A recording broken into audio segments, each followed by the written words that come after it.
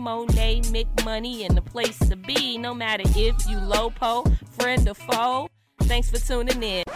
I'm a French vanilla queen from the south side of the Chi. Yeah, them guns got red beans, but that food be fire. And we lacing up our Jordans, praying we can fly when we crossing over bullets, trying to stay alive. There's no books to this life, but the stories are great. Grab a lesson, get a laugh, learn from all my mistakes. I'll never fold 10 toes, they just continue my make. No time for these clowns, I got money to make.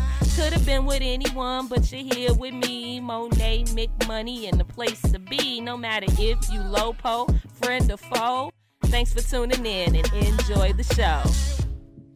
Welcome to the Mone McMoney Show, everyone. You know what really gathers my panties in a bunch and irritates me? Men with wealth and power, because they are the biggest chauvinistic pigs. They think that because of their life's accomplishments, that they are entitled to whoever they want and whenever they want them. They treat people, especially women, as if they are objects, just another toy to play with. You know the type, the R. Kellys who piss on girls, hog tie them and lock them up like slaves, or the Jeffrey Epsteins of the world that frolic with the ultra powerful 1% and take advantage of the young girls on Pedophile Island. I learned the game as a young child, and unfortunately my experience caused a lot of anger and mental anguish, but I grew from it, and now I'm able to recognize it immediately in these sickos perpetrating as men. Picture it, Battle Creek, Michigan, 1987. My mother has always been a hustler. I felt that she loved the streets more than she loved me. And at one point, she had to flee from Chicago to Battle Creek, Michigan in her father's arms. Now, her father owned multiple real estate in Battle Creek, Michigan, so it was no problem for her to move into one of his houses. But that never stopped her from running the streets. But she prioritized the streets over me any chance she got, until that fateful night that she didn't come home. I was at home alone for 3 days straight. No food in the refrigerator and scared to death.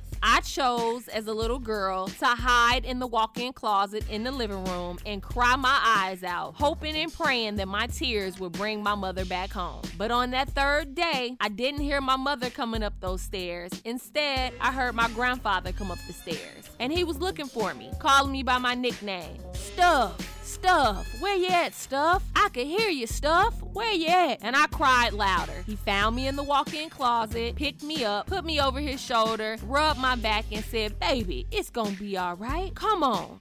I'ma let you ride on my motorcycle. And we gonna go to the Dairy Queen.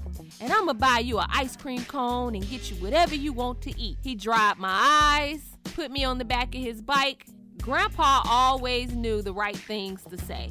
He knew I loved to ride on the back of their motorcycle just as much as I love butterscotch dipped ice cream cones. So when he wiped my tears and put me on the back of the motorcycle for that drive to the Dairy Queen, all my worries of my mother not coming home left my soul, because I felt like I was saved now and I would see my mother sooner than later. As we were eating at the Dairy Queen and I was enjoying my ice cream, my grandfather broke the news to me. He said, "Stuff, your mama got caught up in some things and she's not coming back home, so I gotta take you to the farm and drop you off because I'm not gonna be able to take care of you. But it's gonna be okay, Stuff." As a little girl, I trusted my grandfather and I felt like everything was gonna be okay because he said it would. So we hopped back on the motorcycle and we rode to Paw Paw, Michigan, where my great-grandparents owned a farm. Hundreds of acres of land, apple trees, blackberry bushes, cornfields, any vegetable you can name. The special thing about this farm was all of my great-grandparents' children built houses on the land. So I had a plethora of cousins to play with, and I got to see my aunts and my uncles and my great-grandparents, and I was surrounded with love on the farm. One thing I did know was my great-grandfather, he wasn't nobody to play with. He was a wealthy, powerful man who didn't have a conscience. And if you don't have a conscience, you don't have a soul. That man was a murderer to the point that he buried bodies underneath his children's houses, and nobody took him to jail. Everyone on the farm feared this man, and I never knew why until that day that my great-grandmother asked him to go to the store and pick up some groceries for dinner, and I asked if I could ride along with him. We hopped in his Cadillac, and I was too young to ride in the front seat, so I hopped in the back seat with kitty things on my mind. I was thinking, hey, when I get to the store, maybe great-grandpa will buy me some candy or a toy or maybe even some ice cream. So when we pulled up to the store and he parked the car, me being a sweet, innocent little girl said, "Great-grandpa, can I have $5? And he turned around and looked at me in the back seat with a sinister look in his eye and a sick grin on his face. And he said, "Why, yes, Monet, I'll give that to you, but you gotta let me touch you." And I didn't know what he was talking about. So I froze and I looked at him in confusion. On that leather Cadillac seat, he took his hands and put them down my pants and began to fondle me. I was stuck in a whirlwind. I didn't know what was going on. And he grinned and licked his lips and was rubbing himself with his other hand as he was fondling me. He did this for about 5 minutes, and this was the longest 5 minutes I've ever experienced in my life. He then took his hand out of my pants, grabbed $5 out of his pocket, and gave it to me. Now, as a child, I didn't know how to feel, but the one emotion I did feel was fear, especially when he said, "Now, little girl, you keep this secret between me and you. Don't tell nobody. You understand me?" I nodded my head, yes. He got out the car, opened my back door, and grabbed my hand as we walked into the store. Fear ran through my mind because all I can picture was great-grandpa with his shotgun using it on me if I said anything to anybody. So I asked him, "Great-grandpa, can I go to the toy aisle and pick me out something while you get everything that you have to get out of the store?" And he said, "Go ahead, girl, I'll find you in the toy aisle." So I went to the toy aisle and I found this duck. It was a plastic duck made like a stained glass duck that comes with a paint set that you can paint in the colors that you like. And at that moment, I felt like a duck. Calm on the surface, but panicking underneath. Grabbed my duck, saw him come around the aisle. He grabbed my hand and we walked to the front to check out. We got back in the Cadillac and all I could think of in the back seat was, I hope he doesn't touch me again. I hope he doesn't stop the car and turn around and do anything else to me. I just want to go home and get around my other family and maybe he won't do it again. We got back to the house. I sat at the kitchen table and I painted my duck quietly, but every time I would look up, my great-grandfather would be staring at me with that same sinister look, licking his lips, but I never said anything. I kept quiet. I ate dinner and now it was time to go to bed. Now that night, I went and slept over my auntie's house with my cousins, and I did that for the first couple of days that I was on the farm until my great-grandmother and great-grandfather requested for me to come back to their house and sleep. My auntie must have known something, which is his daughter, because she came over to the house with me and slept with me in the bedroom. He would get up in the middle of the night and knock on the door dramatically, and she would tell him, "Go back to bed, Daddy, I'm in here." And he would turn around and go back to bed. A couple of days passed with my auntie spending the night and sleeping with me in the room, and then my other auntie from Chicago, who was my mother's sister, came down to take me school shopping for the school year. At least that's what she told my great-grandmother and great-grandfather. But when I hopped in the car with her to go school shopping, we bypassed the stores and took a trip to Chicago. She took me to my grandmother's house. Now, when I arrived to my grandmother's house, she kept it 100 with me. She said, "My sweet little girl, your mother is doing a bid at the penitentiary. I'm taking over custody of you. I'm gonna raise you, and you're never gonna have to worry about a place to live. This will always be your home." I felt safe and secure, and I didn't want to make her mad or seem like damaged goods to her, so I never mentioned to her what great-grandpa did to me on the farm. I just act like it never happened and remained like a duck, panicking on the inside, anxiety, anger, but looking calm on the outside. Once I reached a teenager, a lot of secrets from the family came to light. And what I found out was great-grandpa was the pedophile of the family. He molested every single girl in the family, including my mother, his children. It was even rumored that he had a baby by his daughter. I know you're wondering, hey, he was married. She never said anything? And the answer is no. great-grandmother turned a blind eye and allowed him to molest every single girl in the family without reporting him to the police and without stopping him. And the reason being is because he was a powerful, wealthy man who instilled fear in her heart. She had multiple kids by this man, and she relied on him for financial security and the lifestyle that she was living. And she did not want to give up her man to the system, because if she did that, she would be giving up her lifestyle. In her eyes, the hell with the mental illnesses that he's causing in the young girls, and to hell with the anger and the dysfunctionality that these children are going to have to grow up with. Because as long as she can maintain her lifestyle and maintain her wealth and maintain her power for being his wife, that's all that mattered. But it gets worse.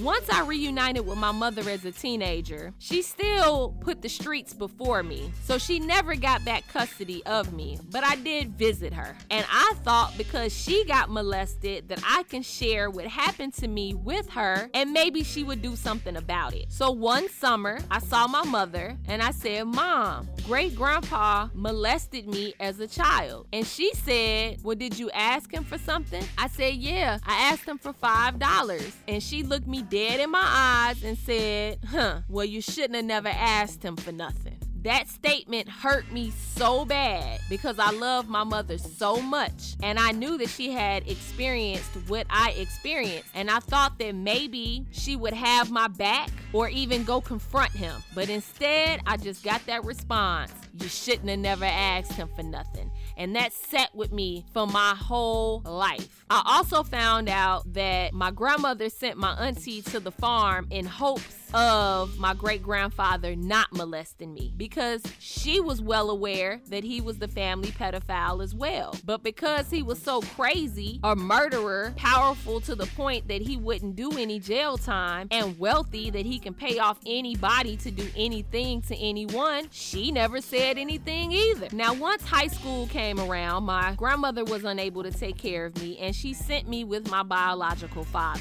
And once I moved in with him, he sat me down and had a conversation with me. He said, "Monet, I expect you to get A's and B's. Do you understand that?" I said, "Yes, sir." He said, "Well, you know you're going to have paper and pens and school supplies in order to do so." I said, "Yes, sir." He said, I see that you like nice things. You like nice clothes and you like nice shoes." I said, "Yes, I do." He said, "Well, in order for you to get those things, you're going to have to get a job and pay your own way." I said, "Huh? I'm only 14. I can't get a job." He said, "Well, guess what? You're going to have to figure it out." I did what I had to do because I was scared of this man. He was a big guy like Suge Knight. He was very aggressive in the way he talked, and I wasn't really familiar with who he was. I just had fear in my heart for men. So I walked 3 blocks down the street to Sammy's, which is an Italian beef gyro spot in the neighborhood. I talked to the owners of the restaurant, and I told them that my father told me that I had to get a job because I had to buy my own clothes and my school supplies, and that he wasn't going to do anything for me. They felt bad for me. They said, "Monet, don't worry about it. You can be our cashier and we'll pay you under the table." And I held a job from the time I was 14 all the way through high school, all the way through my adult life, and to this day. As a matter of fact, sometimes I held 2, 3, or 4 jobs. So I want to thank my great-grandfather and my father, because they instilled in me to be an independent woman and not to depend on a man for anything, and not to fix my lips and ask a man for anything. Because when you ask a man for something, they operate off of the quid pro quo, which is, I'll give you what you asked me for as long as you give me what I asked you for. That feeling that my great-grandfather gave me, I never want to feel that way again in my life. And I made it a point to never ask a man for anything. I made it a point to take care of myself my entire life. I've never had any handouts, and I've never been objectified. I can look myself in the mirror every day and I'm proud of what I see. Child sexual abuse, otherwise known as pedophilia, is a psychiatric disorder in which an adult or older adolescent experiences a primary or exclusive sexual attraction to children. And it's been going on since the 19th century. It's a mental disorder that causes mental disorders. Men and women exhibit this disorder, family members and strangers. There is no face to pedophilia. There is no cure for pedophilia. So you must teach your children to come to you if they don't feel comfortable around anybody. And you must have your child's back. But most importantly, protect your child by being there and drown them in education, attention, and love. Once you have a child, your life is no longer yours. It's that child's. It's too many women out here that use children as pawns. They think that if they have a child by a man, that they'll keep that man. Or sometimes they have children to collect checks from the state. Or sometimes they have children just to say, hey, I got a baby and I got a baby daddy. And 9 times out of 10, they're children having children. They're not ready to be fully dedicated to that child. They don't know what it is to be a loving mother. They haven't had a parent or parents around to show them how to properly be a parent. They don't have a stable household. They're not ready to stop running the streets. It's so many factors that parents who are not ready to have children exhibit that it's adults walking around here today with traumas and issues that they went through as children that they haven't even gotten over. And that's where the mental illness comes in. So I would just like to ask women out here to please keep your legs closed or use protection if you like to have that sexual pleasure that's overrated anyway. Because sex without love is overrated. Let's just put that out there. Stay protected so you don't bring a child that you're not ready to be there for or not ready to raise in this world. And please remember, I have a greater responsibility than you can possibly fathom. You have the luxury of not knowing what I know, and my existence, while grotesque and incomprehensible to you, saves lives. You don't want the truth because deep down in places you don't talk about at parties, we use words like honor, code, loyalty. We use these words as the backbone of a life spent defending something. You use them as a punchline.